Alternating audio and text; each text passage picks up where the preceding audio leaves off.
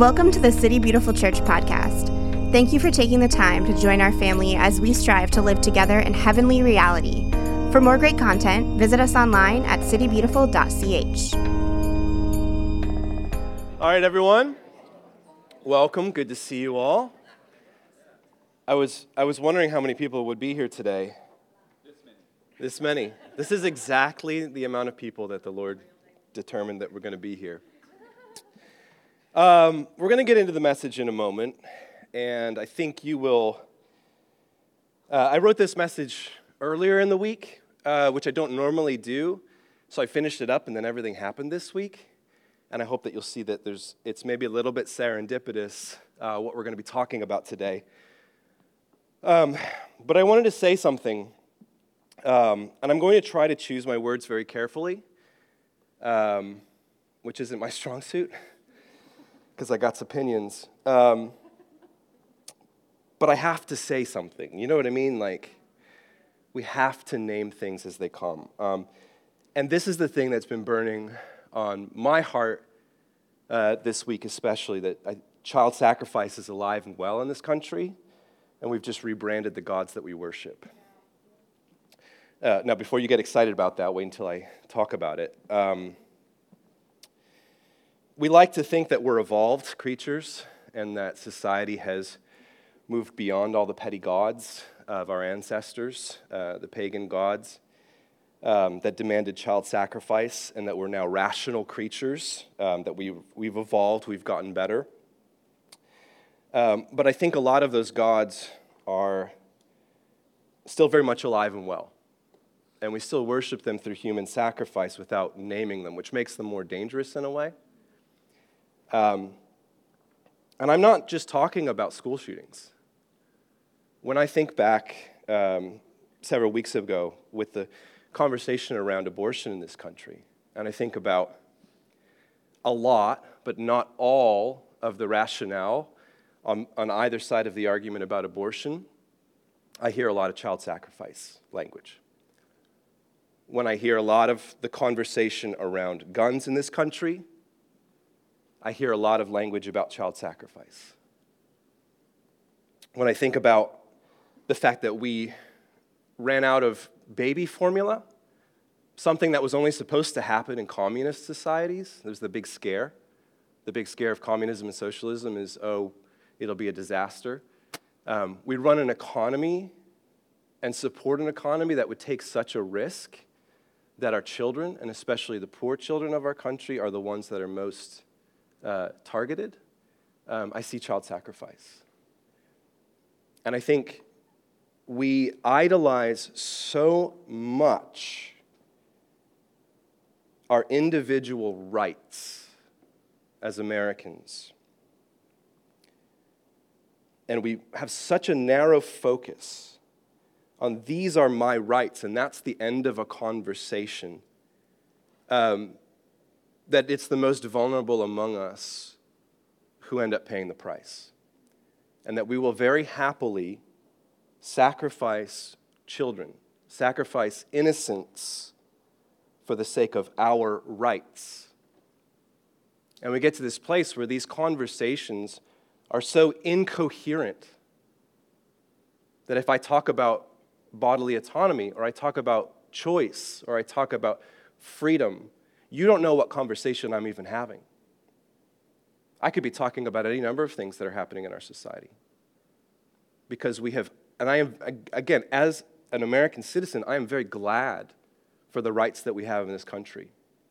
But when we turn it into an idolatry, where all we make these conversations about is our personal rights, we have missed the mark. And what we end up doing is dehumanizing the innocent. We end up dehumanizing those who are going to pay the price for our continual fight for rights. And what do I see? I see the goddess Aphrodite, the goddess of erotic love, who insists that sex is a right without the conversation of responsibility. I see the god Mammon, the god of the economy, who we continue to worship with our dollars and our time. No matter how many poor or oppressed people we have to overcome. I see the god Ares, the myth of redemptive violence that believes if we just have more guns, if we have a larger military, maybe then we will feel safe. I see a country where there have been 212 mass shootings this year alone. And I do not think this is anywhere near God's desire for us. May God have mercy on this nation.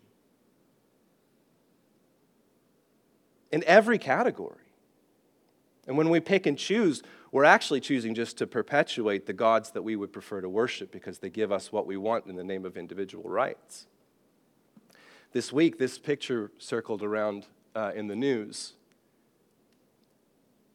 Daniel Defense is the company that created the gun that was used in the shooting on Tuesday. And 8 days prior to this shooting, they tweeted this image out of a toddler holding a semi-automatic assault rifle. And attached to that image is a very well-known scripture from the Old Testament. Train up a child in the way he should go, and when he is old, he will not depart from it. And throughout their website, there are countless references to scripture, guns, and scantily clad women. And this is demonic. And I mean that in a very specific way. This is demonic. And someone said to me when I posted this, it's like, oh, are you just upset about advertising? I said, yeah, I'm pretty upset about advertising. But it's never just advertising because it's telling us a story. And when our holy scriptures, when our precious scriptures as Christians are used to sell weapons that have one specific intent, it is demonic. It is demonic in the same way that Satan in the desert tempts Jesus by quoting to him scriptures, because the devil knows the scriptures very well, but manipulates the meaning to deviate us from the heart of God. And when we use scripture to defend what we think that we deserve out of life, we are subjugating ourselves to demonic oppression. May God have mercy on this country. And if you are a follower of Jesus, you need to start thinking like a follower of Jesus first. To paraphrase Stanley Hauerwas, most Americans cannot read the Bible because they are Americans before they are Christians. Where is your true allegiance? Are you an American before you're a Christian? Whatever your opinion is on abortion, do you use the same talking points from a Republican standpoint or a Democratic standpoint, or do you try to do your best to speak from the standpoint of Jesus? Whatever your opinions are on guns and assault rifles and et cetera, do you speak first as a Republican or a Democrat, as a progressive or a conservative, or do you speak as a Christian first? Because until we're able to do that, we continue to prop up these little gods that demand human sacrifice. And we worship a God of life. And it is very right for us to be called out for our hypocrisy as Christians, to not be thoroughly pro-life from beginning to end. We deserve that because we have not done a good job. Now, of course, these issues are far more complicated, nuance upon nuance. But if we miss the core values there, the core things that we're called to, what it is that we believe about God, what it is that we believe about life, we don't have much to say. And our witness becomes tainted by things like this. May God have mercy on his church. If you want to have more conversations about those things, my email is loy@citybeautiful.ch.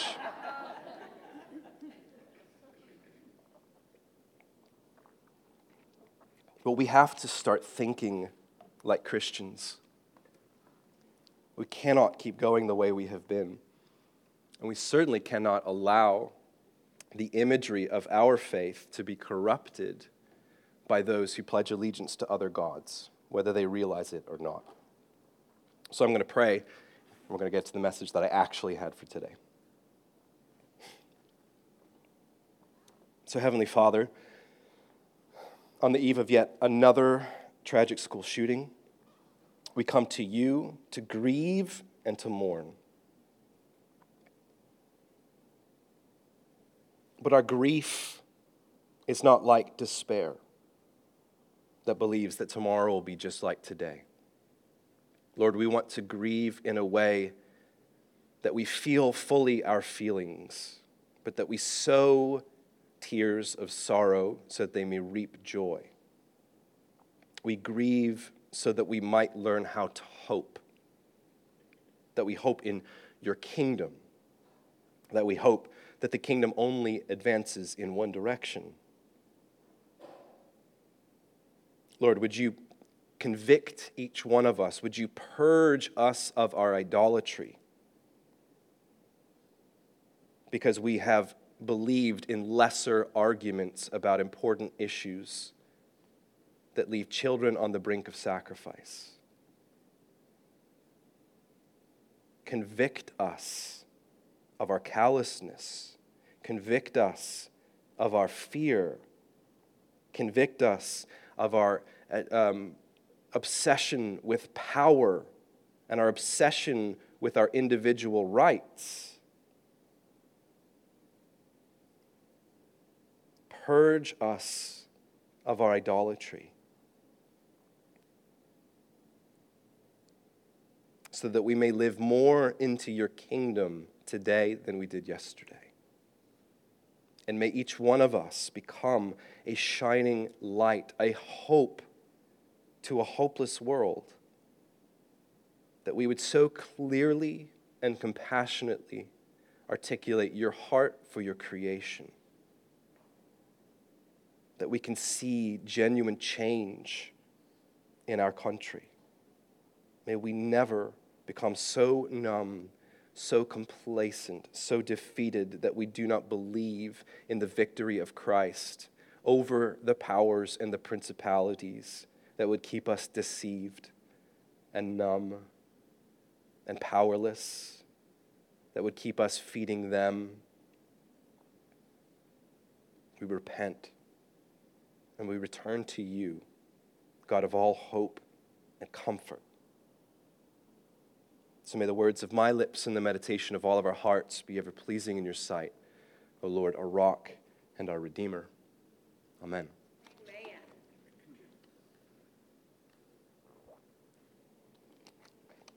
So we're in this series called For the Sake of the World. And again, we'll see in a moment how it perhaps feels rather serendipitous that this is the message that I felt called to preach this Sunday. I kind of had my doubts. I didn't know if this was going to be the right time. I finished it kind of early Tuesday afternoon, and then everything happened this week. Last week, I spoke on evangelism, kind of redeeming our idea of evangelism. We know what is inauthentic evangelism. We know about proselytizing and people standing on street corners and that kind of thing. We know about people who just try to legislate morality or whatever. And we know what's inauthentic, but we don't really have a good vision of what is actually authentic. And so this week, I kind of want to speak a little bit more about justice work. And this, for the sake of the world, we're looking at evangelism, we're looking at missions, we're looking at justice work. And I actually want us to go back to the book of Esther. So how many of you were here a couple months ago when Steve basically took us through the entire book of Esther? It was a whirlwind. It was wonderful. I highly encourage you to go back and to find that passage or that message and listen to it again. So he took us through the whole book.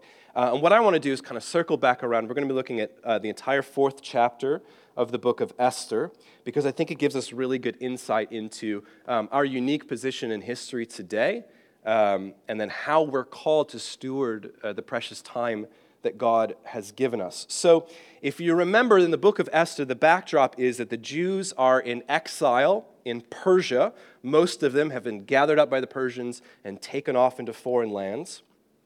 King Xerxes, he's got a queen, doesn't work out with her. He wants another queen. He finds Esther, super hot, picks her. She's now in the castle, in the court. And Haman, Steve, you got through to us somehow. We all remember at least one thing. Haman, who is in the part of the court, convinces King Xerxes to eradicate all the Jews, and then they get tied up in bureaucracy, which again should speak very profoundly to the situation we're in today, to go, gosh, I would love to do something, but paperwork, okay? That's the backdrop to what's happening here. So we're going to meet Mordecai, who is Esther's either uncle or an older cousin, kind of her steward. We're going to meet Esther as she's kind of sitting in the palace, like in a position of privilege. And then there's going to be, of course, Haman, and we'll hear about Xerxes. This is Esther chapter 4, beginning in the first verse. When Mordecai learned of all that had been done, he tore his clothes, put on sackcloth and ashes, and went out into the city, wailing loudly and bitterly. But he went only as far as the king's gate, because no one clothed in sackcloth was allowed to enter it. In every province to which the edict and order of the king came, there was a great mourning among the Jews with fasting, weeping, and wailing. Many lay in sackcloth and ashes. When Esther's eunuchs and female attendees came and told her about Mordecai, she was in great distress. She sent clothes for him to put on instead of his sackcloth, but he would not accept them. Then Esther summoned Hathach, one of the king's eunuchs assigned to attend her, and ordered him to find out what was troubling Mordecai and why. So Hathach went out to Mordecai in the open square of the city in front of the king's gate.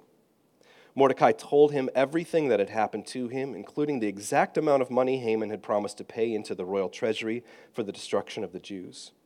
He also gave him a copy of the text of the edict for their annihilation, which had been published in Susa, to show to Esther and explain it to her, and he told him to instruct her to go into the king's presence to beg for mercy and plead with him for her people. Hathach went back and reported to Esther what Mordecai had said. Then she instructed him to say to Mordecai, "All the king's officials and all the people of the royal provinces know that for any man or woman who approaches the king in the inner court without being summoned, the king has but one law, that they be put to death, unless the king extends the gold scepter to them and spares their lives. But 30 days have passed since I was called to go to the king." When Esther's words were reported to Mordecai, he sent back this answer: "Do not think that because you are in the king's house, you alone of all the Jews will escape. For if you remain silent at this time, relief and deliverance for the Jews will arise from another place, but you and your father's family will perish. And who knows but that you have come to your royal position for such a time as this?" Then Esther sent this reply to Mordecai: "Go, gather together all the Jews who are in Susa and fast for me. Do not eat or drink for 3 days, night or day. I and my attendants will fast as you do. When this is done, I will go to the king, even though it's against the law. And if I perish, I perish." So Mordecai went away and carried out all of Esther's instructions. It's a fascinating little vignette of this story that Esther, because of her beauty, kind of gets swept up to a place of privilege, which explains a lot of our entertainment industrial complex. Like, people of beauty get swept up and us normies are kind of left down here without a television show. But Esther was in a position of privilege and power. She's in the ivory tower. She has all her attendants, all her eunuchs. How many of you have any eunuchs? Most of you have no eunuchs because you're not as attractive as Esther was. But her uncle Mordecai, he's in the dirt. He's in the mix. He's feeling the feelings of the city of Susa, especially among the Jewish inhabitants, and knowing this is a powder keg that's getting ready to go off. And so she's in her ivory tower of power and privilege. He's down in the mix among the people. And so he sends word to her to say, "Hey, you're the one that could actually do something about this." Now just put yourself for a moment, and what do you think Esther is feeling in that moment. That overwhelming sense of, no, you've got the wrong gal. Like, I don't think, that seems a pretty big ask. Like, not only am I risking my own life, but what if it doesn't go right? Like, what if, the edict, and gosh, there's paperwork, like there's bureaucracy. Like, I don't know if we can change anything about this. How do you think perhaps Esther was discounting herself because she felt grossly underqualified for the task at hand? She feels like she doesn't have the resources. She doesn't have the time. She doesn't have the words. She doesn't know how things are going to work out. And I wonder for us today, when we see crisis after crisis, chaos after chaos, do you feel that way? Do you discount yourself and say, I don't know if I have, this is just so overwhelming. I don't know what I have to offer. I don't know what I'm capable of doing. Who am I to approach the king? But I love the way that Mordecai kind of rebukes her and really challenges her desire to hide away in her privilege and protect herself from the crisis that's going on among her people. He writes back to her and he says, listen, you think that you're not going to be affected by this because you're in your ivory tower with your eunuchs and everything's provided for you. But don't think that this isn't going to affect you. Don't think that this isn't going to be part of your story. You're not exempt just because you're living in the ivory tower. He says, this affects you because it affects us. And what does that speak to us today? It says that you may have a hard time believing it, but you are not an accident in this moment in history. God has something for you to do today. That phrase that Mordecai speaks to Esther, for such a time, you were in this position for such a time as this. Like, it's almost been parodied to the point where, again, for many of us who grew up in the church, we can't really hear the vitality and the power in that Mordecai speaks to. Says, no, perhaps you are specifically in this position in life, at this moment in history, to be able to stand up and be counted among the faithful, to do something. And I think that that's what I hear so often from you, and I hear it within my own heart when all of these tragedies are arising in the world around us, is that we feel like it's an accident for us to be here. Like we're the ones that aren't equipped. We don't have the resources. We don't have the time. We don't have the energy, whatever it might be, to actually do something. And I think the challenge to all of us today, and this is God calling you out, he's saying, I put you at this moment in history for a very particular reason. You are here for such a time as this. Because God thought of you before the creation of the universe. He had you in mind. And he knew exactly when he was going to bring you on the scene. And I think a lot of times we have this conversation around privilege. And I think it's very popular today to think privileged people equal bad and unprivileged people equal good. We are the most privileged people, perhaps, that the world has ever seen as Americans. As I said, my favorite rapper, Homeboy Sandman, said, we are the 99% locally, but we're the 1% globally. So for all of us, we're like, oh, I don't know if I have. And we're in an impoverished mindset, which is pretty laughable to the rest of the world. And so it often there's this kind of shame that's attached with being a privileged person. So we have to divest ourselves of as much privilege as possible to prove that we're good people. I think it's actually far more subtle and more interesting than that. And this is what I see in Mordecai's challenge to Esther. He says, you're a privileged person. You have privilege. You're in an ivory tower. You have eunuchs. You have everything you need. Are you going to allow that privilege to be a curse that prevents you from doing the work that God is doing in the world around you in the name of your individual rights, in the name of your comfort, in the name of your emotional capacity, whatever it might be? Are you going to allow your privilege to be a curse to you? Or are you going to allow privilege to become a blessing? Are you going to allow the love of God to flow through the privilege that you have been gifted with, in your position, in your resources, in the time that you have?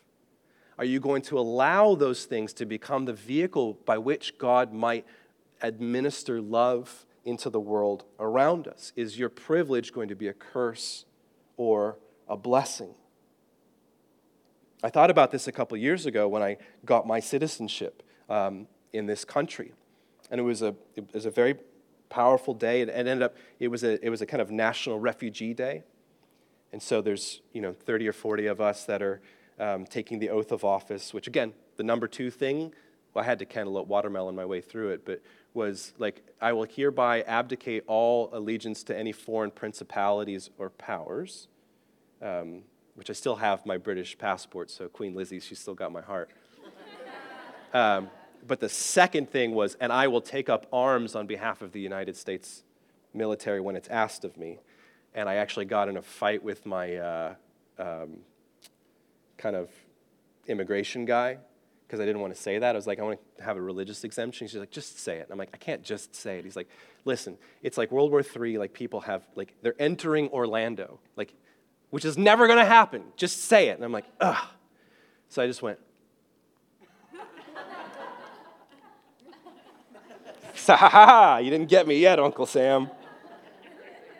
But it was amazing. In that moment, they were like, anybody stand up who's a refugee? There's a couple people from Venezuela. There's a person from Iran, somebody from Syria. And it was like, oh my gosh, wow. And I felt like a dud because I'd been sitting on a golden goose for like 25 years at that point. It took me forever to get my citizenship. And I was like, oh, I don't know if I want to do that and all this kind of stuff. And talking to immigrant friends of mine who are having a much harder time than I did.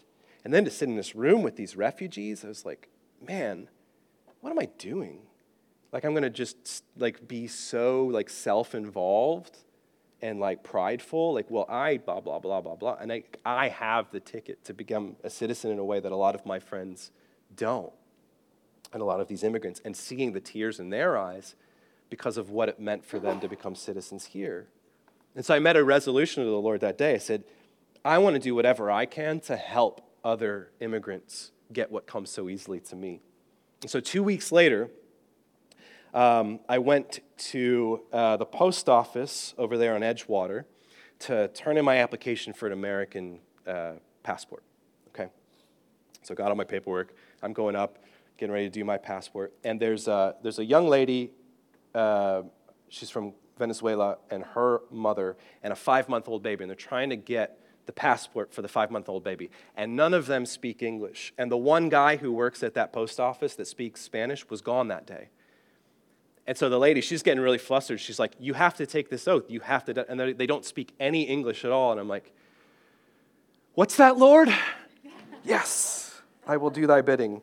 So I went over and I began to translate and kind of help her. Like, you have to stand in front of them and say, like, I promise that all of this is accurate and without coercion, so on and so forth. Help them, they move along. And then there's this old Cuban couple behind me, and it's the same thing. And poor Daniel's just sitting in the corner, like he just wants to go to lunch. And there, I can see them stumbling over it, and I'm like, what's that, Lord? Yes. At this point, I'm just glowing. I'm just radiating the Shekinah glory of God, People can't look at me because I'm so holy. And I go over and I begin to help this couple. And it turns out, if I understood correctly, they're divorced, but they still sort of live together. They're trying to get her passport so she can go home. And he's filling it out for her, okay? And so he's like, what does this line say? I said, name. And he goes, my name? I went, no, her name.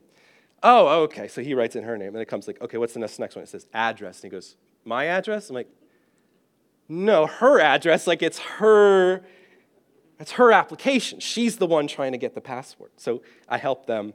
We go out into the parking lot, and then this couple comes afterwards, like, thank you so much, and they wanted to pay me for it. I'm like, no, honestly, like, I made this deal with the Lord, and this is what's happened. And so there's like been moments like that in the past couple of years where there's been opportunities for me to help those coming behind me. For example, like as a pastor, there's a real kind of theological, moral conundrum with voting. Like, how do I vote? And so what I came down to is, like, I have a friend who is a DACA kid, the DREAM Act. Like, he was brought to this country when he was little, basically abandoned by his mother. He can't leave the country or else he'll never get back in, but he can't get citizenship. He can't, gain that kind of immunity. So I decided, like, well, whoever's in office, it's going to obviously affect him a lot more than it is me. So I'm just going to vote however he tells me to do it, okay?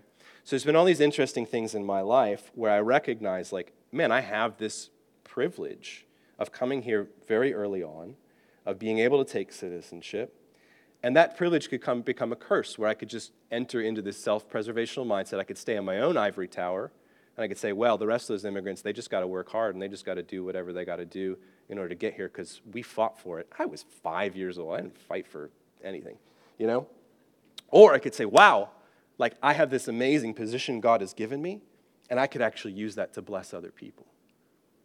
So for you, you're privileged, and you are privileged. If you're sitting in here, you are a privileged person. That's a neutral statement. Doesn't mean anything good or doesn't mean anything bad. Are you going to use your privilege to continue to perpetuate your own personal empire? That you just don't have the time, or you would love to give resources, but gosh darn it, you just don't have enough, or whatever it might be. Are you going to continue to live that temptation that Esther had, to just hide and feel overwhelmed? Or are you going to allow God to lead you in a place where your privilege actually becomes something that could change the trajectory of history? And I think for you discerning your calling, it means taking stock of this moment in history that you live in and believing you're not here by accident. You could have been born in 1066 in England, which wasn't a great year for the English, depending on which side of... you guys don't know your history, sorry. So in 1066, the Normans invaded England and destroyed the Saxons. Did anybody know that? Okay, good. All right, so you were paying attention. You could have been born at that point, and you weren't. You were born for this moment. And it's not an accident. This is when God intended for you to be here. So it requires a certain sense of courage for you to look out the window and to see what's happening around you. And rather than going, oh, I just don't have the time, the resources, I feel overwhelmed, this is like way too much. What do I have to offer to the moment? Now, that being said, because if you look out the window, it's a storm, a very particular kind of storm. I'm not allowed to say. It's a storm. There's a lot happening, and we have more information coming at us now than ever before. A couple generations ago, like, you mostly knew local things, and you would hear about things that were happening nationally or internationally, but at a very steady stream, and perhaps even take a couple of days. Now we're just so instantaneously stimulated by all of this stuff. And so it can feel overwhelming, just the sheer volume of crisis. And I think all sorts of causes will demand your attention, but you only have capacity to care deeply about 2 or 3 of them. And I want that to set you free, okay? There are all sorts, and that's the way that social media works. It's the way that a lot of modern justice movements work, is you have to care about my thing as much as I care about my thing, and if you don't care about my thing as much as I care about my thing, then you're evil.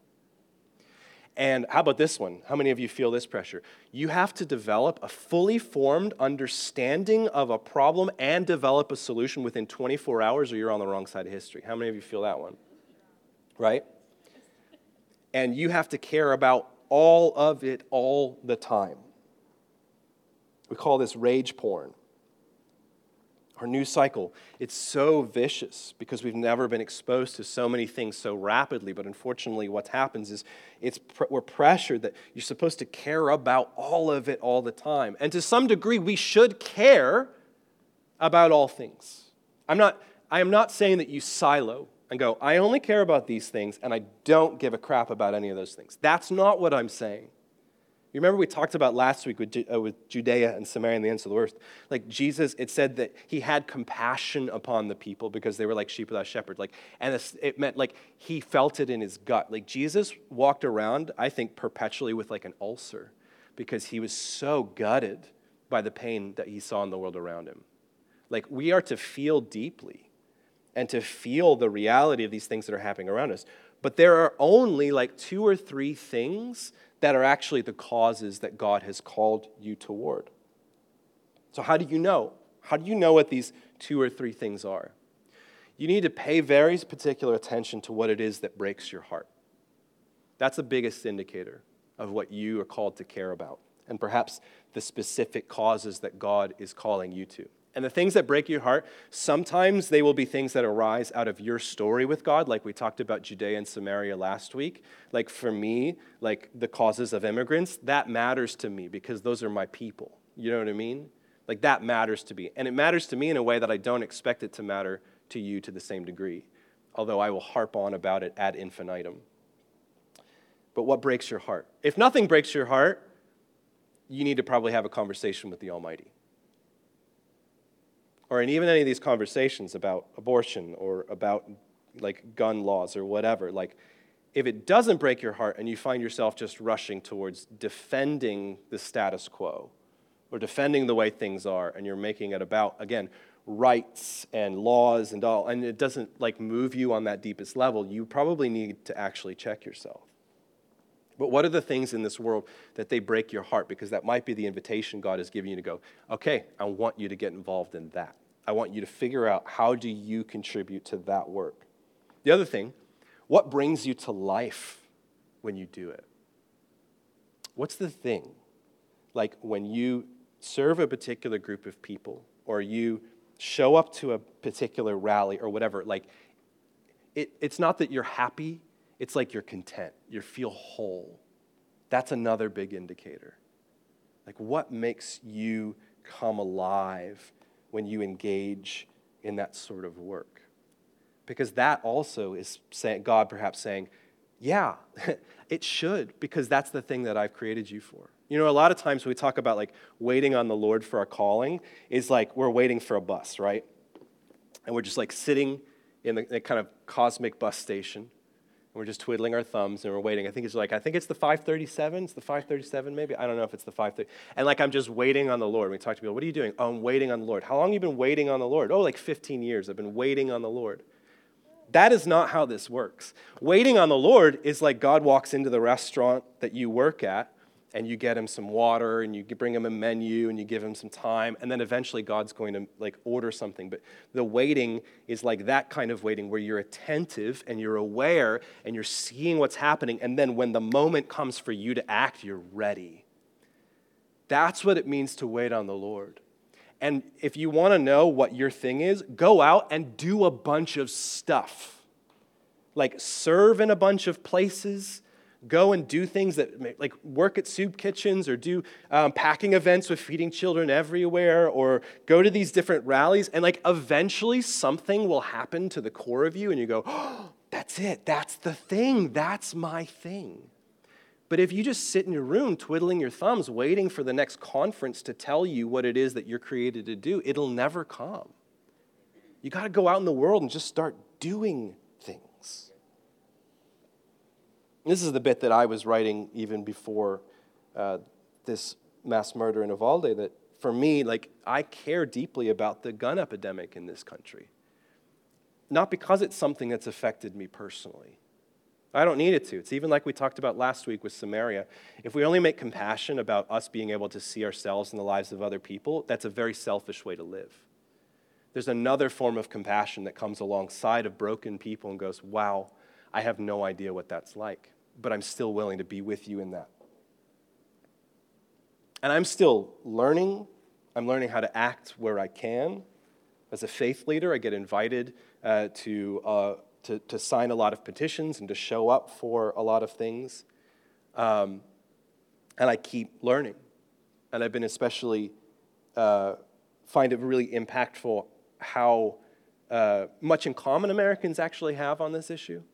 90% of Americans, including 77% of Republicans, for all you Republican haters, are all about universal background checks. And most of us agree on red flag laws.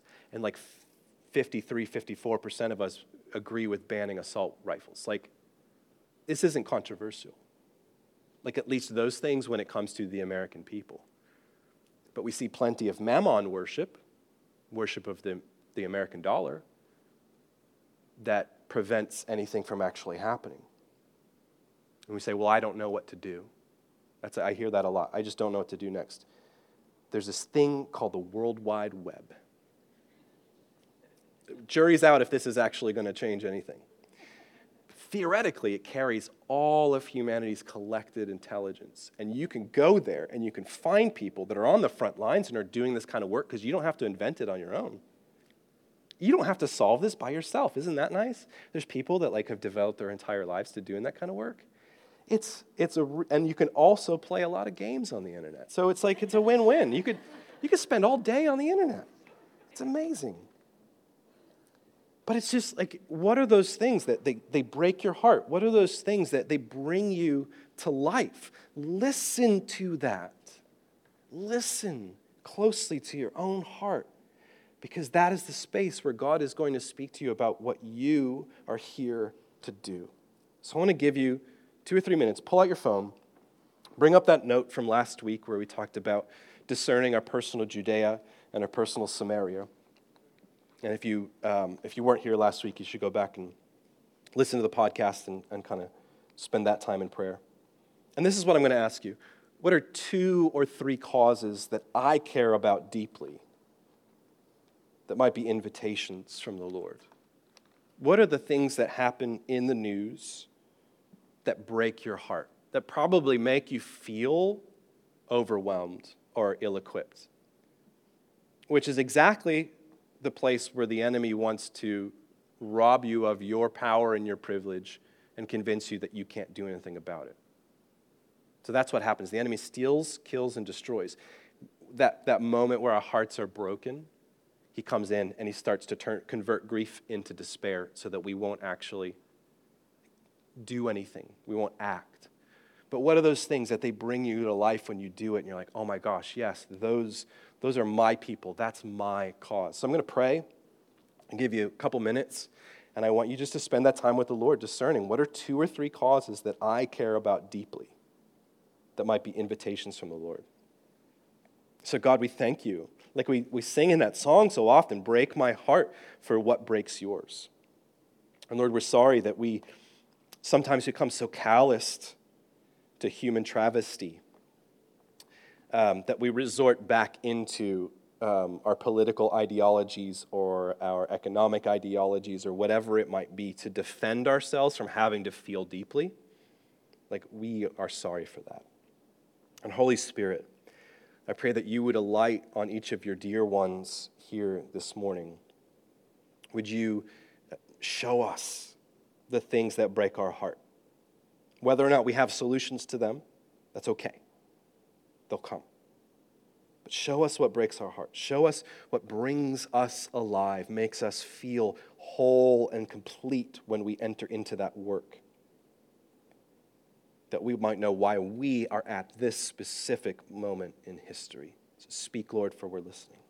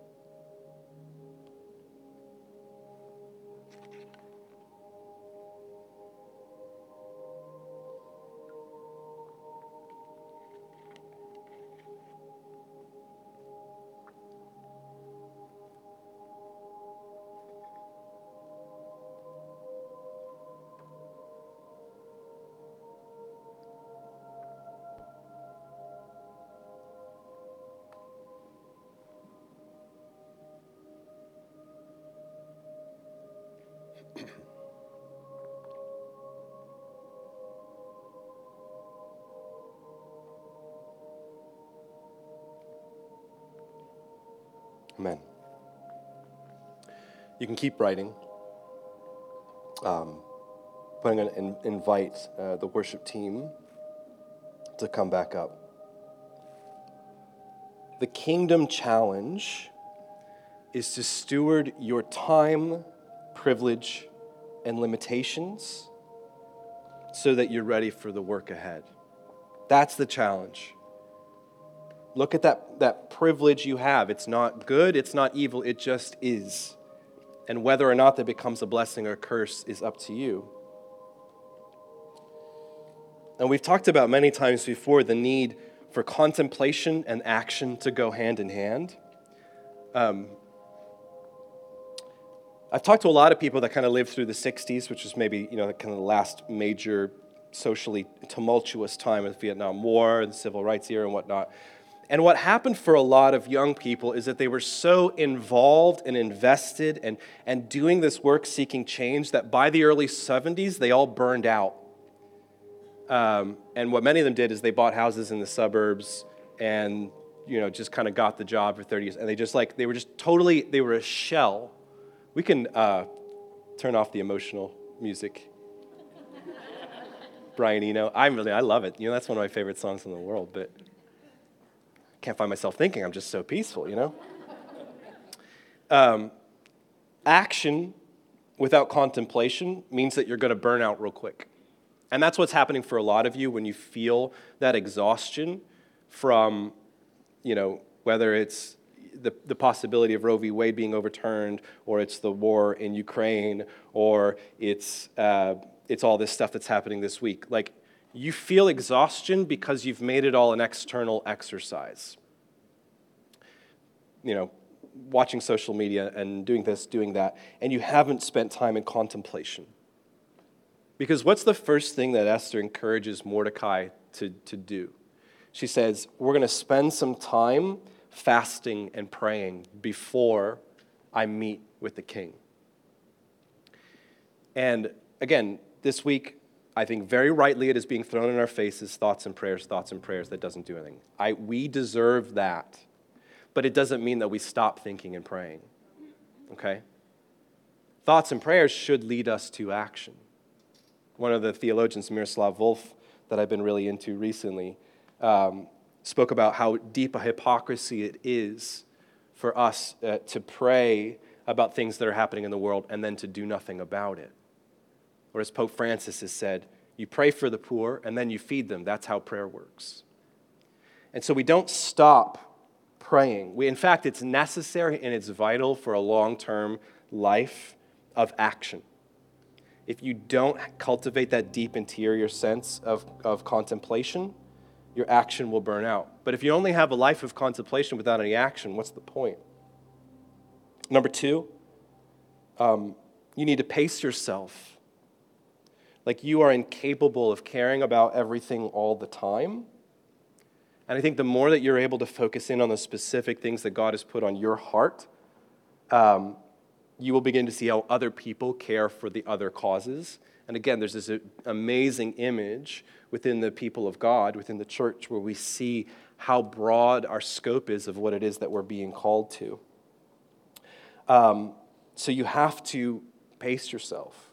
I think, I'm trying to think of how to say this very carefully.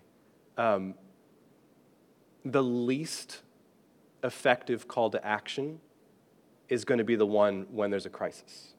Okay, what do I mean by that? I mean, it was almost 2 years to the day after George Floyd's murder, and there was a huge upcry for, like a racial reconciliation in this country and racial justice and whatnot. And everybody was doing the posts and everybody was investing in the things and doing the thing and whatever. 6 months later, how many people were still doing the work? That's what I mean. It's like we're so motivated by what we're feeling that when we feel the brokenness or we feel the pain, we might do something then, but then it fades. And then we go, oh, I would totally do something this month, but I really have to whatever.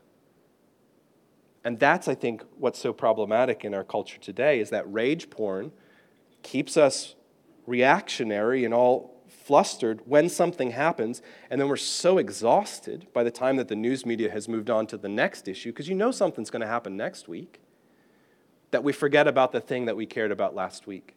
and we haven't developed a plan. Like, set monthly goals to learn something new about the issue that you care about. Set monthly goals to invest in doing something practically. You know, there was a really fascinating study a couple years ago about it was like serving the common good between Americans and Europeans. It said Americans are better heroes than Europeans. We're really good at running into a burning building when it's on fire, far better than Europeans would. And it's a lot of times it's the national story we tell ourselves, but Europeans are far better at being servants, that they will commit week in, week out, month in, month out to just do the things that serve the common good. And I think that that's very, very interesting to me. We're really good heroes, and we need heroes, but we also just need servants too. And so if we're only operating out of that emotional response that we have to tragedy, and then we burn ourselves out, and then we just wait for the next thing, we never develop the long-term vision that we need to actually make the kind of difference we need. And so you look around and you find, who are the happy warriors? Who are the people that have been doing this work for decades? Like, they're doing it in total obscurity. They're doing it when everything's moved on, and they've kept on. They're deadly consistent with how they approach these issues. Those are the people that you need to learn from. And finally, two more things. Bless your limitations so you can stay in the long haul. You got to know yourself. You got to know what you're capable of and what you're not capable of, and you can't do everything all the time. For me, when it comes to seeing something done about the gun epidemic, I have to ask myself frequently, if I don't see the change that I want to see by the end of my life, has it still been worth it? And unfortunately, that's the way we think. It's like, oh, if I don't see anything change in 6 months, like, there's no point. Well, these are very complex issues for a reason, because they're going to take the rest of our lives to see anything happen. And you might not see what you want to see in your life. And finally, you got to be ready for disaster. Like, nobody saw, well, some people did, but not many people saw the war in Ukraine coming. But are you spending so much time with the Lord in that space of contemplation? Are you invested in growing and developing this naturally outwardly focused look on life to see justice come, that when something like that happens, you're ready to jump into action, you know? Like, even the way that we've set up our benevolence fund in this church, that whenever there was this crisis, this refugee crisis in Europe, we were able to donate $6,500 to the people that are doing the work on the front line, because we had done the work beforehand. So when something happens, we just don't fall apart. We go, nope, okay, we got something to do. We got work to do. That's my challenge to all of you. So I invite you to stand. The question? Can you? Yeah. I think a lot of times it's tempting to think globally. Yes. And easy to burn out that way because it's quite big. And so 100%. Trying to contemplate where can we engage locally. Yes. In our families or in our friendships. The most effect that you will have is locally. Like, it's great to talk about things on a global scale, but all you can do is kind of talk about it. But you can do something here, and you can do something locally. I don't think that that's lesser work.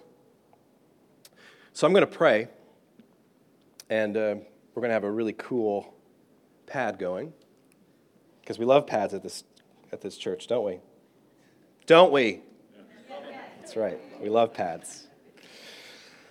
I'm going to pray, and we're going to enter into worship, and I want like I said, like, it's not about being siloed, like, oh, I care about these 3 things, and Jennifer, she cares about that, so I don't have to care about Jennifer's things. That's not it.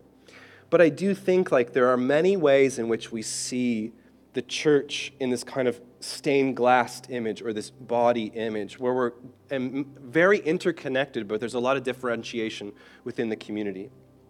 And I think that comes to the things that break our hearts and the things that bring us to life. And so during worship, I'm going to invite you to come forward and just to write those 2 or 3 things that you feel God has put on your heart that are your causes on this piece of paper. And then when we leave, you're going to be able to kind of come by and to see it and to see, oh my gosh, there's other people in this community that care about the thing that I care about, but there's people in this community that are caring about things that I didn't even know were things. And I hope we see in that diversity as well, like, oh my goodness, God is doing something amazing in this church. So I'm going to pray. We're going to enter into worship, and then you can kind of come down and share. Father God, I thank you that you have created each person in this room for such a time as this, that none of these people are here by accident, that before the foundations of the universe, you had each one of them in mind, that you crafted them with an amazing set of gifts, of a way of seeing the world, of convictions that enable them to do this very specific work that you have in this moment in history. God, I pray that we would walk about with hearts broken open but not apart, that our heart brokenness would be that motivation of compassion to do something about the brokenness that we see in the world, to feel deeply and profoundly.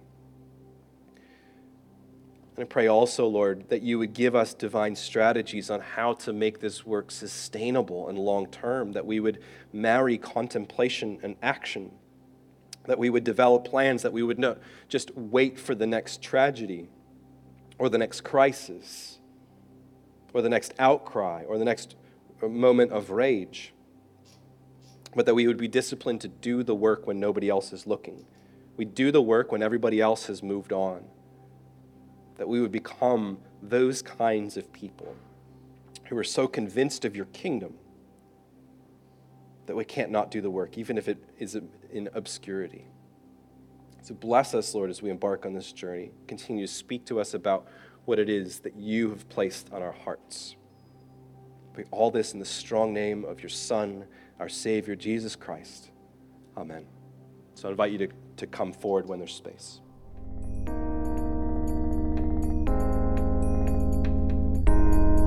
This has been the City Beautiful Church podcast. To stay connected, follow us on social everywhere at City Beautiful CH. We hope you join us again soon.